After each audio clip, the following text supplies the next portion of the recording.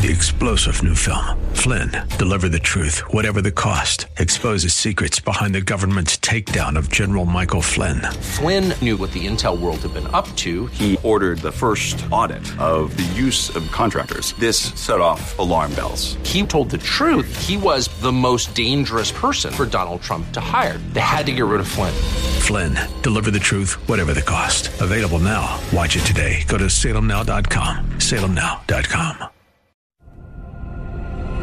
Welcome to Caregiver SOS On Air, presented by the WellMed Charitable Foundation, with nationally known gerontologist Carol Zernial and veteran broadcaster and attorney Ron Aaron. This program provides health, wellness, and other information for caregivers who are vital to the health and well-being of so many people across our country. Now, here are your hosts, Ron Aaron and Carol Zernial. Well, hello, everybody, and welcome to Caregiver SOS On Air. I'm Ron Aaron, along with our co-host, Carol Zernial. We've got a neat show coming up, and I know it's one that you've been looking forward to. You got a copy of the book that provides part of the background for all of this. What's your view? Well, I'm excited. You know, we talk often about dementia on the show. We've talked about some of the new medications for Alzheimer's. And, you know, this feels like a fresh approach that not a lot of people are talking about. So, you know, the book, American Dementia, Brain Health in an Unhealthy Society. Well, let's take a moment and introduce our two very special guests. Daniel George, Dr. George, PhD in medical anthropology, associate professor of Penn State College of Medicine, and Peter Whitehouse, MD and a PhD, professor of neurology at Case Western Reserve University. I mentioned to him off the air where I got my undergraduate degree. He's also professor of medicine at the University of Toronto. And America Dementia, Brain Health in an Unhealthy Society provides a backdrop for all of this as we take a look at where we are when we look at Alzheimer's and look at dementia in general. And Doctors Whitehouse and George, thanks for being here. Why don't we kick it off with Dr. Whitehouse? Give us an overview of your view now on the role dementia plays in our society, in our view of dementia. Dementia, as you've just said, and thank you both for having us on the show, is a topic you've considered before. It's a lot on people's minds. But we've been addressing dementia in our world in what Danny and I think are somewhat limited ways. That is to say, this is about aging. It's about brain aging. It's about how our communities care for each other. It's not just about giving doctors more research grants to find cures. Alzheimer's is not one thing. Dementia, of course, is many things. So when we talk about treatments and cures, we have to be really cautious about understanding the depths of what we mean by these challenges so that we can address them through public health means as well as medical means. Dr. George? Yeah, I think that's right. Culturally speaking, we have tended to highly stigmatize people with dementia. And there's been a lot of work that you both have been involved in to push back against that. And now we talk about people living with dementia rather than Alzheimer's victims or dementia victims. And that's positive progress.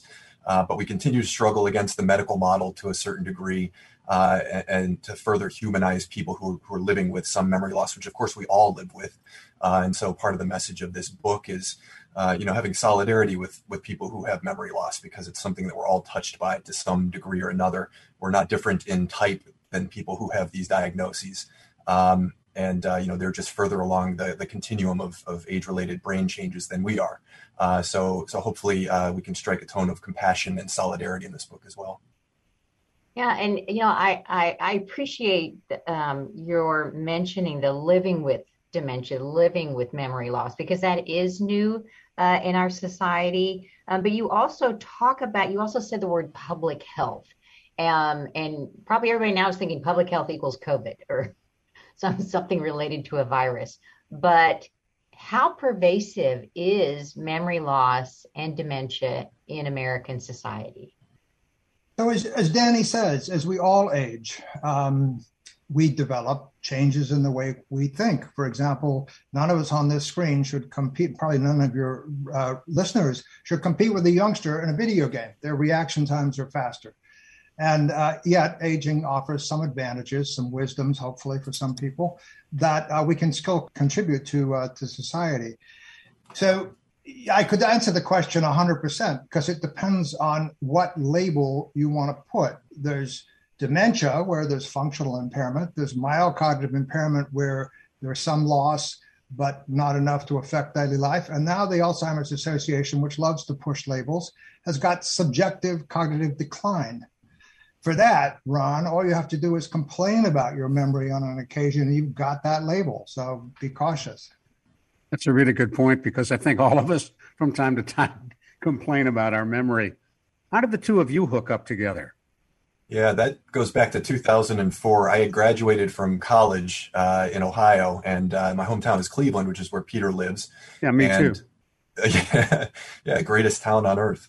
But I was gainfully unemployed at the time, and yet I had done a independent study my senior year at the College of Worcester, just south of Cleveland, on time slips, which people may know as a creative storytelling project for people with dementia that's used in long-term care homes.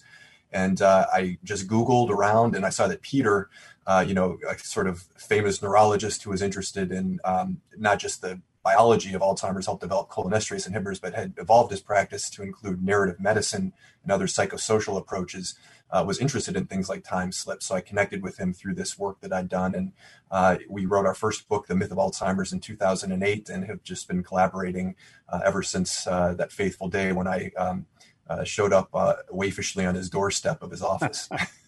And I'll tell the story only to add one element. So Danny went to the same high schools as my daughters, and he's about the same age, but we couldn't fix them up. What high school? Shaker Heights High School. I'm a graduate of Shaker, class of 1960. All right. And Paul Newman graduated in 1942 from Shaker. That's right. Carol, we don't want to leave you out of this Cleveland reunion here. My relatives in Cleveland. I can join the Cleveland. All right, good. I do want to mention a word that we had off air, aducanumab. Frankly, we couldn't have imagined a worse thing to happen that would be the best thing to tell people why they need to read our book. So the FDA, in my opinion, and the opinion of most experts, frankly, except for a few that get well paid by the drug industry, made a mistake in approving this without evidence for clinical benefit. And, we were talking before, Carol, about how many people have some kind of memory problem. Well, Biogen, the company, has a website, which I'm not going to mention. You can go there and find out if you need their drug. And frankly, they've set it up so practically everybody does. And they're charging an arm and a leg. Actually, they're charging 2 arms and 1 leg. This is a ridiculous, unfortunate occasion that says we have a cultural dementia. We really don't appreciate what it takes to keep our brains healthy together. And that's the public health. Public health is much more than COVID, although of course COVID has brought that to our attention. We start the book with lead poisoning. Kids getting their brains damaged and football injuries. And, there are all kinds of things going on in society where we have to take action together to address these problems, not wait for some drug company to come and sell us a pill and promise us magic. And for those who don't remember, that was a drug claimed by the manufacturer to assist in preserving memory for those struggling with early onset and later phases of Alzheimer's, a drug that was obviously pushed through by the FDA.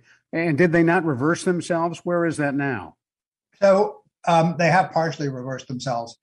When they first approved it, they had a label. That's what the FDA does. That essentially would have made it possible for a lot more people to take it. Now they've been an increasing fire for this behavior. So they've narrowed the label to the kinds of people that were in the original trials, which is a restricted and healthier group of people. When you bring a drug as powerful as this that causes significant side effects out into the world, rather than just in these academic studies, got to be very careful about whether it works or what the safety is. Yeah, and in fact, about 40% of the people in the high dosage arms of this trial had brain bleeds or brain swelling. The drug also seemed to put people at greater risk for things like headaches and falls, which I know, Carol, is something you've focused on in your work. But there has been pretty significant pushback so far, which your listeners may be familiar with. For instance, the VA is not covering this drug. Cleveland Stay Clinic. with us just a minute. I want to let folks know who may have just joined us. You're listening to Caregiver SOS On Air. I'm Ron Aaron, along with our co-host Carol Zernial, and we're talking on the Caregiver SOS On Air hotline with Dr. Daniel George, PhD, medical anthropologist and associate professor at Penn State College of Medicine, and Dr. Peter J. Whitehouse, also a PhD and an MD, professor of neurology at Case Western Reserve University and professor of medicine at the University of Toronto. Carol? Yeah, well, we were talking about the drug aducanumab or Aduhelm, and instead of a magic bullet, instead of this drug, how would you reframe this discussion around dementia? Yeah, that's a great question. And that really is the crux of our book. We've sort of had this expectation in the culture that this drug will arrive eventually, the silver bullet drug. It hasn't. There's been a 100% fail rate in anti-amyloid drugs over the past several decades, despite billions of dollars invested. However, there's been this paradox in the last decade where we've discovered that in the United States, Canada, and several Western European countries, dementia rates are either stable or falling for cohorts of elders. And that's what gets us into that word, the phrase you used earlier, Carol, public health, because the linkage here is that things that were invested in the mid-20th century, things like healthcare systems that can better control vascular disease, anti-smoking campaigns that significantly reduced levels of smoking in these countries, de-leading gasoline, getting air pollution lowered through aggressive policies. All of those things, the GI Bill is another example of something that scaled education across the public, and probably through cognitive reserve, as we talk about, lowered dementia rates for people who are now turning 70, 80 years old. But all of these collective investments have eventuated in brain health benefits for people who are now in their older years. And that cuts very harshly against the kind of narrative that we have that, the drug is going to be what saves us. Now, we'll get back to this discussion in just a moment. Hang on, Dr. Whitehouse. You'll be up next. I'm Ron Aaron, along with our co-host, Carol Zernial. We're talking about issues involved in, as we age, Alzheimer's disease, and more, America, dementia, brain health, and an unhealthy society. And I want to go back to 2008 and the book Drs. Whitehouse and George published, The Myth of Alzheimer's, What You Aren't Being Told About Today's Most Dreaded Diagnosis. And I think we need to know that as well. Stick with us. You're listening to Caregiver SOS On Air. The WellMed Charitable Foundation would like to remind you it is important to stay connected while social distancing. Caregiver stress may be higher now, and specialists are available to talk with. There's no question that we are living in not normal times, but whether the new normal will be the old normal is yet to be seen. So if you are troubled, if you are feeling stressed, ask for help. Services are provided at no cost. See more at caregiversos.org. Hello, friend. Hello, friend. Really good to see you once again. Hello, friend. Hello, friend. Really good to see you once again. Thank you so much for sticking with us right here on Caregiver SOS On Air. I'm Ron Aaron, along with our co-host, Carol Zernial. And we're talking on our Caregiver SOS On Air hotline with Daniel George, PhD, medical anthropologist and associate professor at Penn State College of Medicine, and Dr. Peter Whitehouse, also a PhD, professor of neurology at Case Western Reserve University, and a professor of medicine as well at the University of Toronto. And Dr. Whitehouse, the floor is yours. Well, thanks. Before the break, Ron, we were talking about, and Danny was giving a great list of all the things we have done that have reduced the rates of dementia in the world. And they do fit into working together in what we call public health. The one that he didn't mention, which I won't be critical of because we share a love of lifelong learning, is in fact education. That's to say, we think that, the things you can do individually and collectively. And by the way, if you did mention it, I'll just have to say I forgot it, Danny, my memory. But so the idea that keeping your brain active, keeping your body active are the two individual things that you can do that are really important, and doing it in community. So Danny and I were involved with my wife, Catherine, in the creation of intergenerational public schools, which serve the purpose of improving public education in Cleveland, which Ron, and those of us who have those Cleveland connections know that's been a bit challenged with bringing older folks, some of whom have cognitive challenges, into the space of learning to share books, to share stories. We think that's a message of hope because it says you can have fun together across the generations, you can learn together, you can contribute to community, and you can stave off brain aging, starting at young ages, because our brains are aging through the entire course of our lifetimes.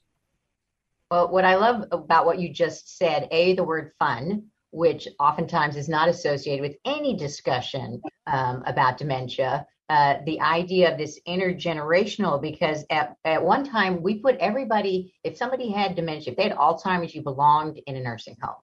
And this idea of community and living in community and the generations understanding that there are some people that do suffer memory loss, but still live with the memory loss is so important for younger people to see. Right. And there's been a real evolution in, person-centered care where we're now talking about relationship-centered care or even community-centered care, and seeing the value of embedding people in the protective social relationships that we know are so important for our health across the lifespan. And the school is great because people from locked units in assisted living homes volunteer there as reading mentors. And they're not seen as patients or, as people with disease labels. They're literally seen as mentors by the students. And even if they're quite advanced in their cognitive difficulties, they can sit and read a book with a child. They can sing and play, music in a music class or do arts projects next to a child. And so it's just been a really great way of demedicalizing the word dementia, as you said before at the outset, Carol. And what do the kids say about that program? So we've actually recorded a whole bunch of stories that the kids tell. I guess they love it. In fact, our attendance is 95, we have 100% attendance in parent-teacher conference, and we actually have kids that don't want to go on vacation. Wow. Now, admittedly, some of those kids, come from homes where maybe the school provides a better environment. But the kids love it and learn a lot from the elders. And we have fun out in nature. And I'm just going to come back to that theme because Danny mentioned air pollution. Look, we are not leaving a very healthy planet, let alone a healthy society for our kids. I mean, whether it's air pollution or water pollution or the climate crisis. So a lot of our educational programs have focused on learning together about our responsibilities for nature. So to me, that's a really important intergenerational issue that we just have to continue to focus on if we are to help our societies and our communities do well in this time of the climate crisis. Well, it's hard for me to understand how we have politicized, not me, but some have politicized the whole concept of climate change when it is so patently obvious what's happening. Yeah, well, I guess Cleveland tends to be a fairly democratic, and I don't want to politicize it either, Ron, but I do think that there are places in the country where we're not waking up about how we have to work together around COVID and not waking up to how we have to work on the climate crisis. The mission of our school is lifelong learning and spirited citizenship. The idea that schools is about helping people be informed citizens who work together in a democracy to make a better country and a better world, that's really important. And that is political, but it's hopefully a healthier politics than some of the politics we have today. Now, is this an actual school, a brick and mortar edifice, like a magnet school? It absolutely is brick and mortar. In fact, we've had our schools close to facilities where older people live. All of our classes go out into nature, but also into long-term care communities. No, it's bricks and mortar, and there are 3 public community schools who are committed to improving public education more generally in Cleveland. What grades? So it's funny you ask, because we don't actually put kids in grades, because we think kids and adults have to be in spaces to learn that are developmentally appropriate. So we have clusters. But basically, if I were to answer your question simply, it's an elementary school, K through 8. That's okay, great. Well, I wanted to go back because you talked about education and climate change and exercise. You talked about demedicalizing dementia and maybe not having a magic bullet. So what is, what's the message in terms of the people who are worried about dementia? What would you say to them? Is it don't wait for the magic pill? What is it that you would say? Yeah, I think that's the core of the message. Part of the hope here is that when people look at the data on, what degree of dementia is preventable, for instance, the Lancet Commission did this last year, about 40% of dementia appears to have modifiable risk factors. So there are things that we can do at the individual level, taking better care of ourselves, minimizing diabetes, treating hypertension, avoiding head injuries, not smoking, getting hearing aids if we're having hearing difficulties, treating things like sleep apnea, things of that nature. But the key message of this book is that we don't want people just to think at the individual level as individual consumers or individual risk factors, but we want people to think about dementia as a collective enterprise. How do we adjust the structures and institutions and social processes in the culture to benefit brain health for the most number of people? That's what we did in the mid-20th century. We've gotten away from that now. We've sort of marketized our approaches and thrown billions of dollars into drug development, or what Peter and I call the marketplace of memory, with digital brain fitness games and supplements and nutraceuticals. All of these things have not yielded any panacea, but we do know that we can do things at the individual level of prevention. But beyond that, we know that we can do things as a society if we make collective investments in one another. And so our book, we joke, is not a self-help book, but an other help book. We're trying to get people to think bigger about what it means to care about dementia in the culture. That's like Biden, build back bigger and better. Build brains back better. Yeah, that's us. Exactly.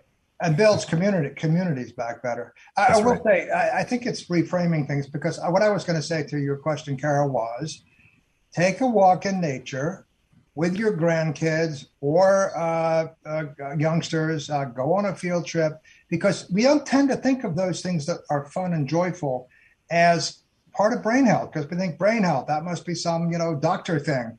I'm not responsible for that. The message of the book is we are responsible for each other and creating environments in which we can stay healthy generally. And with that, our brains as a part of that. I think there'd be a lot of people who would be happy to hear that at least 40%, for those of us who have relatives that did have Alzheimer's disease, that 40% is, we can influence perhaps our risk of dementia by changing our behaviors. And we have 1 minute left or a couple of minutes? Where are we? Couple of minutes. Okay. So 2:30 to be exact. Thank you, Ron. You're welcome. I live to serve. So talk. I was going to ask where people could get the book, but before we go to that, this preventable. Your book says brain health in an unhealthy society. Are we more unhealthy now than we used to be? Besides, maybe the climate is worse. And you mentioned diabetes. You mentioned a lot of the things that are very chronic conditions we have now. Are we an unhealthy society?